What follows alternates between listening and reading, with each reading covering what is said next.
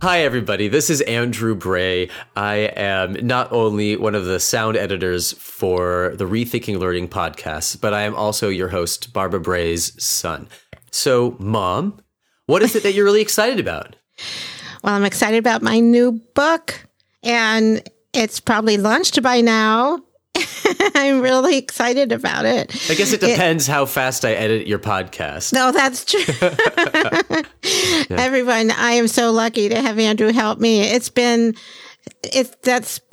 my why, really, is having the most wonderful family and also realizing that if you don't live on purpose, you're just living as it happens. It's not as much fun. And so this podcast has really helped me with the stories. And so you've made those stories together and you call it? Define Your Why. And it also is, the subtitle is Own Your Story So You Can Live and Learn on Purpose. That's great. So yes, it is coming out on February 17th. And until then, people can still order the book on pre-order. How will people find the book? Well, it's bit.ly, bit.ly/Define Your Why -book, all lowercase. Well, folks, I'm really excited for folks to read my mother's book, but I'm also glad that you're listening right now to the podcast. Speaking of which, stay tuned so you get to listen to a conversation with Barbara Bray as she speaks with Carissa Duran.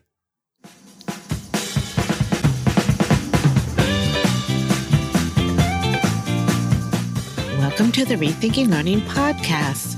I'm Barbara Bray, and this is where I have conversations on learning with inspirational educators, thought leaders, and difference makers.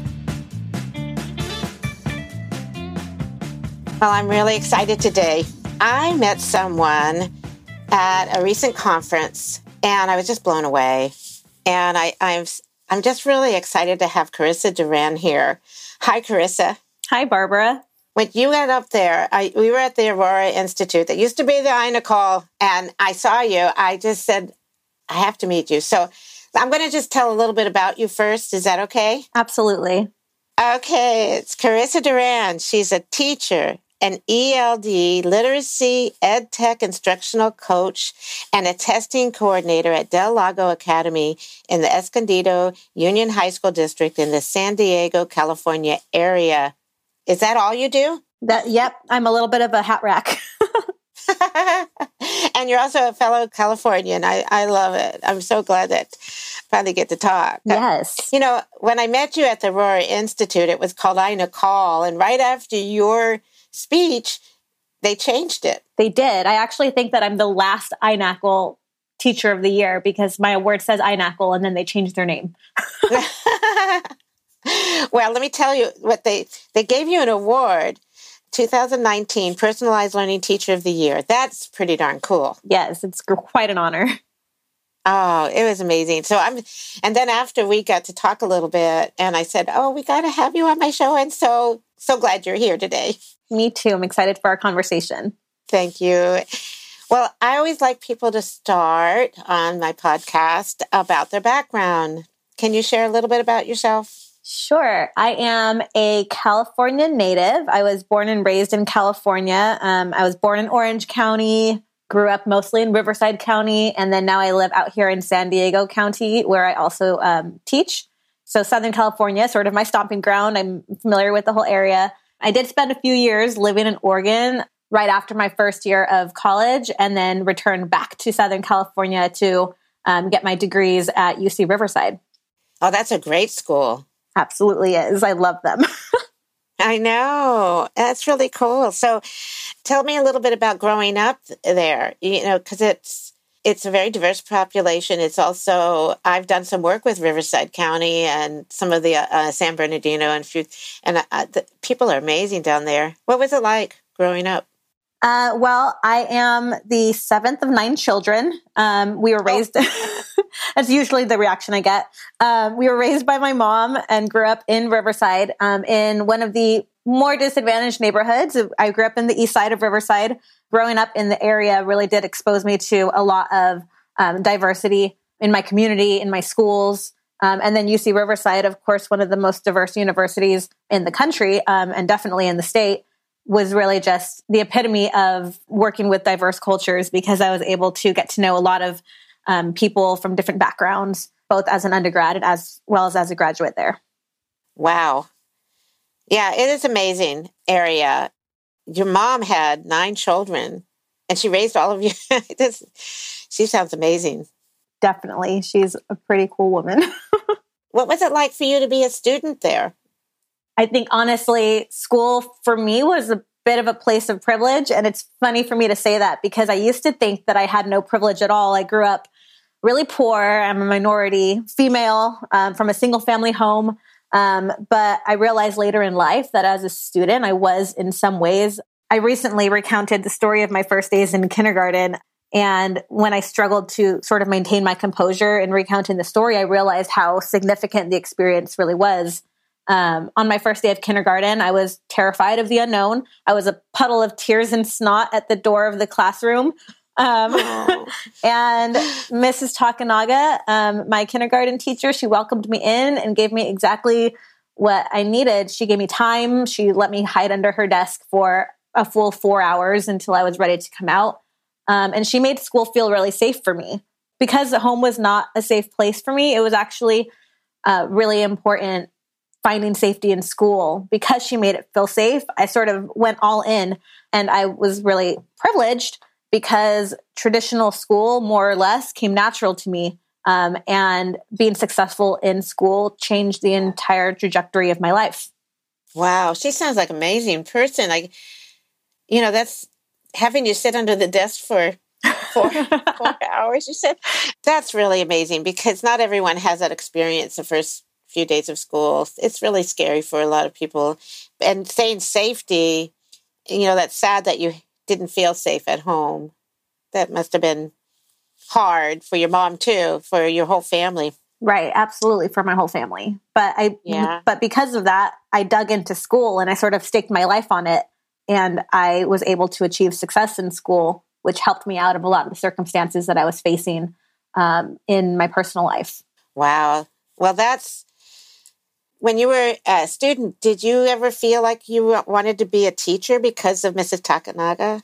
I think that I was always sort of good at teaching other people. In school, oftentimes kids are paired up together and help each other through things. And so I was always really good at that. And I recognized teaching as a possibility in my future. But I don't think as a student that it was really my goal. At the time, I was, more exploratory in my future career pursuits. I wasn't really sure what I wanted to do. I think I changed my major 4 or 5 times when I was in college, in fact. Really? What were you thinking of doing? Maybe 1 or 2 of those? Political science. That was a mistake. Pre-law for a moment. Business. Yeah, none of that worked out. Wow. So what happened? What made you think about becoming a teacher then? I mean, was there an instance in your life that changed you or something? Yes, actually, I usually tell people that I became a teacher in part because of a dare and in part because of a tragedy. I had a friend who was trying to become a teacher and was having a hard time passing his credentialing exams, the CSETs. And when I teased him about it, he dared me to try one for myself because he says that they were just so hard. So I took him up on the dare and passed on my first try and thought to myself, this is something I can seriously consider. But I was still, several months away from graduation. And so I didn't really have it in the forefront of my mind. But then a couple months later, my brother's life was unexpectedly taken. And that was the last quarter at UCR. And I was a complete mess. I didn't even attempt to consider sort of my next steps. And my friend at the time reminded me of those test scores and encouraged me to apply to UCR's Graduate School of Education, which I did late. I think I contacted them a couple days after their deadline, but they were really gracious because of my circumstances and accepted my application. And I think that I interviewed the very next day and got accepted. And then I started a couple months later to earn my credential and my master's in education. Wow. That must have been tough for you. Oh, I have 3 sisters and I'm really close. I can't imagine losing a sibling. So I'm so sorry. Thank you. Which area did you decide on? There's, now that you're personalized learning teacher of the year, there's all these different ways you can get there. What was your first assignment? Oh, I started teaching ninth grade English right out of my grad program. Ninth grade English was my regular assignment, but then I was also given a release period to be the educational technology teacher on special assignment. And then I was later assigned a seventh period class, a remediation class for students who had struggled to pass the California high school exit exam and were in danger of not graduating. Wow. So a lot of it was because they couldn't read? A lot of it, yes. They were high school seniors, and most of them had reading test scores in the elementary school range. So they continued to not pass the exam after multiple attempts. It just amazes me when I hear that there's, how many were you working with? About 12 or 13, I think. Oh, those poor kids. How did they get that far without having, reading at that level? That's amazing, isn't it? It is a little bit discouraging, yes, that they made it all the way to their senior year without the support. Well, let's kind of discuss how you help them, because that's like at the last moment trying to change, this mindset that they can't read, they can't succeed. What did you do? Right. I would actually say I probably didn't do much. I remember that when I was asked to teach this class, I was given, a handbook of worksheets to go through to prepare them for the test. It was just your typical test prep. And after probably the first day, I realized that just wasn't going to work. And I stopped using that handbook.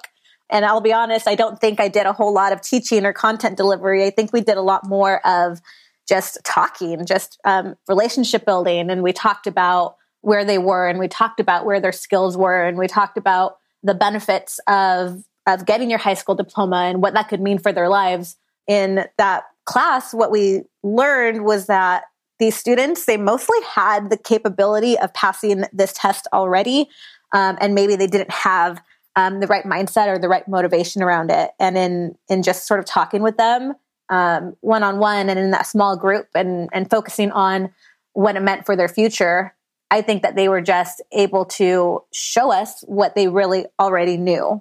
So I don't think that I taught them anything. I think that maybe they taught me a little bit more about what it means to meet students' needs and just know them as human beings. Well, it sounds like you might have been the first person that really took the time to really build those relationships. I mean, I hope not, but maybe. I mean, when you think about someone being passed from grade to grade and feeling, probably the grades were really poor, right? They probably didn't do very well. That they didn't have Mrs. Takanaga. They didn't have someone like that, right? I mean, without her right in the beginning, I wonder if they had had someone like her, if that would have changed them. Right. And I think that really building those relationships with students and making sure that schools really see kids from the beginning and make them feel seen and feel known is so crucial to their success later on. If you don't have that foundation and that foundational connection to school as a place that is really for you, I think it's a lot more difficult to be successful in the educational institution. I would love to have been a fly on the wall watching you that first day with those students, because that would have been kind of scary for me if I was trying to reach kids that had been told they were basically failures. Right. And you were able to probably follow a few of them, but how long did you have them during the year? We were together just for a semester, right before they had to retake the test. And did they all pass? Or I think they all passed except for a couple, but one of them I did follow a little bit after high school. We stayed in touch a couple of years after high school, and he did end up going to a community college, and he was preparing to transfer to a 4-year, the last that I had talked with him. So that was really exciting. I think those relationships, they matter so much when someone cares. Yes. it's something that's really interesting to me, because I was thinking earlier about, the sort of privilege I was talking about that I had within school, being naturally good at school. But I don't want to, be mistaken. I dug into school and I staked my life on it. But school as an institution really didn't do the same for me. Much like these kids, I was absolutely invisible. I was one of those, teachers will say the under the radar kids, right? The ones that don't demand a lot of attention. That was me. That's why my school had no idea that my family lost their home between 8th and 9th grade and that I started high school homeless. They had no idea. They didn't know that, what was going on in my home when it was happening. So I was good at school. I was good at sort of making myself small enough to fit into that mold. But school itself didn't see me the way I saw it. And that's why I was, even personally, just wholly unprepared for life after high school. I actually ended up dropping out of college after my first year and moving out of state for 3 years before I realized what I had to do to be successful. And I had to learn how to navigate those systems on my own before I could return and get my degrees. So really all the success that I had in school was how I saw school, not because of how school saw me. And I think that that's the same for those kids. I was just able to get through high school without the problems that they faced. Wow. But you faced some. Did your school know that between 7th and 8th grade that you were homeless, or did you? No, I don't think anybody knew. I remember starting high school and walking to school a few miles from my sister's friend's house, where we were able to kind of live in their living room until my mom was able to find an apartment a couple months later. We just kind of popped around to other people's houses. But my school never knew. Nobody ever checked in on me and asked me how I was doing or noticed, anything that was off, because I was able to play that game of school and just stay under the radar. And that's why I think it's just so important to build relationships with kids, because when you're doing that intentionally, you don't have to wait for a student to tell you that something is happening because you're asking. But you see, if you have those relationships, if your teacher and the students have those relationships, the teacher notices something's wrong. And the problem is the way the curriculum is set up is that we have to cover it. And so I don't have time, which I hear a lot. That's so sad, though. Did you always teach that class, that summer class of helping with reading for kids that were struggling? Actually, after my first year at that school, I ended up in my second year coming to Del Lago Academy, and I've been there ever since. So at Del Lago, we don't have remediation classes. At Del Lago Academy, we believe that all of our students can achieve at high levels. So we have a single A through G pathway that every single student, every single scholar, regardless of their background, regardless of their academic skills, regardless of any special designations for language or special needs, all of them take and pass the entire A through G pathway. So I never had to teach another remediation class after moving schools, because all of our students were able to take college preparatory classes and be successful in them. So is the academy at Del Lago Academy, it's a high school? That's right. It's a public high school in Escondido. So you've been there some time now. A little bit of time, yeah. Yeah, that's really great. So when you're talking about being the personalized learning teacher of the year, I think what they helped you is working in a place like this, that you can identify with all the students have their own pathways, and they might be multiple pathways, right? Right. Well, we have a single pathway for our classes, but the support that we give to our students and, the additional instruction or the additional support or the scaffolding that we give to our students is completely personalized. We don't want a personalized pathway to mean that a student or their family can opt them out of, a rigorous course. We want it to give them access to the rigor of college preparatory courses. So, we have honors for all and AP for all, and we support them through that. It's really, I think back to Aurora Institute's definition of personalized learning, and it's really about enabling students to reach mastery by being flexible and by looking at their strengths and their needs and their interests. And none of that has to do with, putting them into different types of classes or making sure that they all have a pathway that they're doing by themselves. It's about the student voice, and it's about empowering them to articulate what they need and signaling that they need something, and then being committed to responding to that need. So that's, personalized learning for me. Oh, yes. So each of them have their own pathway. Is the school set up where it's single subjects, or there's more like a thematic approach, or is it around projects, or? Use project-based learning in all of our classes, and we also take an interdisciplinary approach to teaching and learning. So our teacher teams are actually interdisciplinary teacher teams. They, we'll have common preps with our science teacher and our, art teacher that teach the same kids that we teach. So we share cohorts of scholars. And in that way, we're able to build relationships and be really responsive as a team to meet the needs of our students. But it's really, just coming around that commitment to designing with flexibility in mind. I think a lot of people think that personalized learning is just giving every kid an iPad and letting them choose their own adventure through some, app that builds, adaptive curriculum for them. But technology is not personalized learning. And every student that we have is going to respond differently to the strategies that we're using and to the curriculum that we have.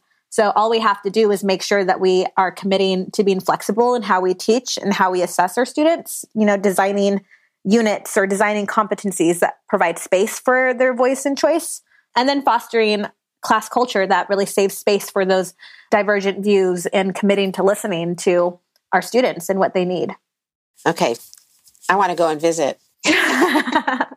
It sounds perfect. We do get visitors a lot. Yeah. Well, it's all about voice and choice and having, owning their learning. And a lot of it, it's difficult for some teachers to let go. So, I'm just wondering, when you came to Del Lago Academy, what type of training they did, and how you work as teams. It's just a whole different way of teaching too. Right. And we have some core values that we all started with. And one of the biggest things that we focus on at Del Lago is culture. So not just our general school culture, but our staff culture and our shared commitment and our shared vision, because mindset shifts is what causes pedagogical shifts. So we did receive training in project-based learning from the Buck Institute of Education, and we received training in restorative practice, and we received training in cultural competence. But in the end, we're all just committed to educational justice. And, something like personalized learning is an act of justice. I said this, in my video at the Aurora Institute. When we think about things like injustice and racism and inequity, these things are really the othering of historically marginalized groups. It's the depersonalization of people of color, of people who are differently abled, of people from disadvantaged socioeconomic backgrounds. So personalization is literally the opposite of that. It's seeing the whole person as a person and then responding to them by giving them all that humans need, academically, socially, emotionally, relationally. So we, as a team at Del Lago, we learn to center the student. We have this sort of motto that we always bring up in our staff meetings: keep the main thing the main thing. And for us, the main thing is knowing our students well and meeting them where they are. And so that's how we work towards educational and social justice for our students. Well, the idea of social justice, I can just imagine with everything you've been through, when you were young and also going through school, and then that first job you had, seeing how it just didn't seem fair. I just don't think it's fair when kids are told they are a failure and that they're not going to pass, they'll never go on with their life, or, whatever. I just think it's really amazing that Del Lago is taking it this way. So, it's social justice and personalization. It's not personalized learning. It's not just alone. Yes. And I think when we, as school institutions, try to make decisions for reasons like efficiency, it's important to build a staff culture like the one that we have, where someone's always going to come back with, but what's best for the kids? And sometimes an institution, an organization of education can still have an efficient solution.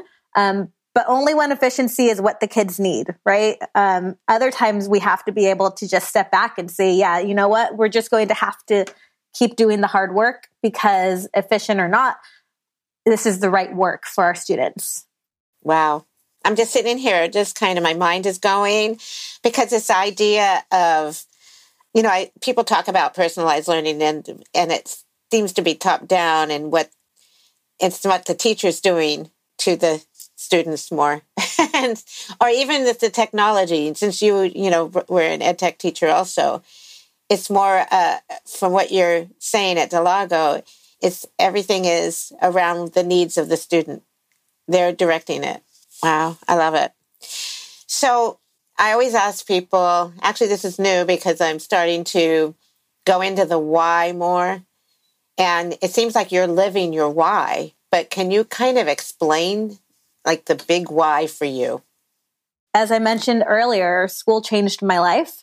I look at some of the friends and family that I had growing up from the same and similar home situations who had very different life outcomes or ended up in the same place, but took a really long time, right? With a lot of detours. So school working for me changed my life. Like I mentioned, when home was unsafe, school was safe. When I was homeless, school welcomed me. They didn't know I was homeless, but they welcomed me. When I lost my brother, school gave me a second chance.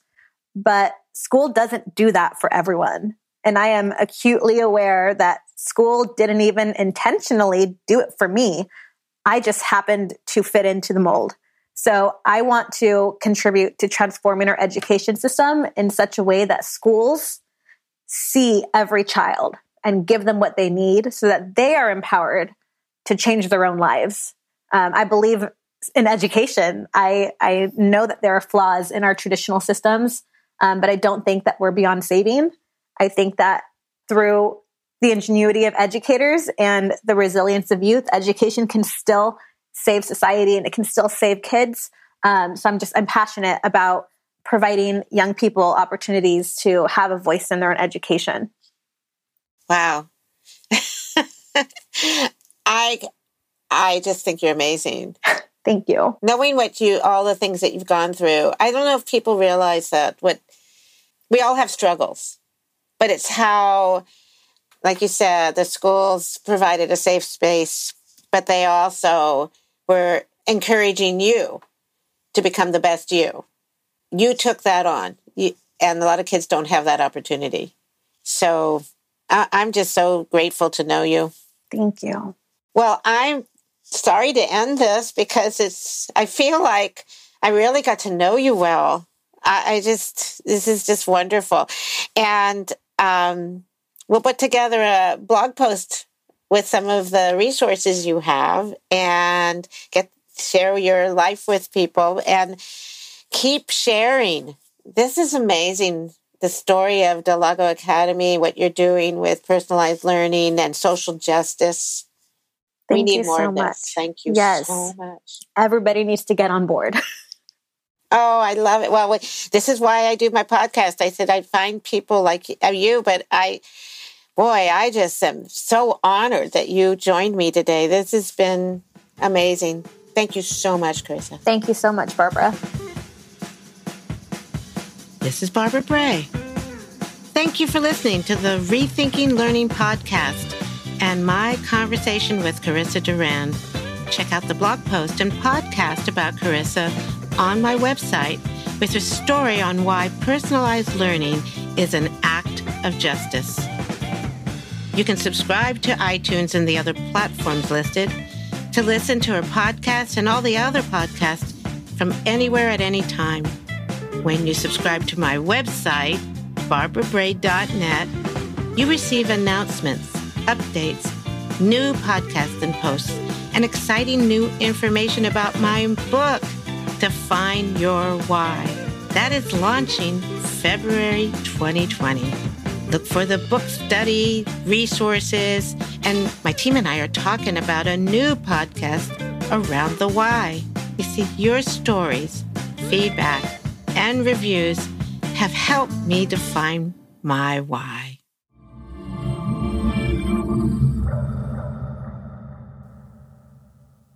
So I know that what's exciting about this book is not only that you get to tell your story and we finally get to hear your story, but also you're guiding people through different brainstorming exercises in order to help define your why. I wanted to hear if you have any particular reflection or exercise that you ask of your readers that you're particularly excited about.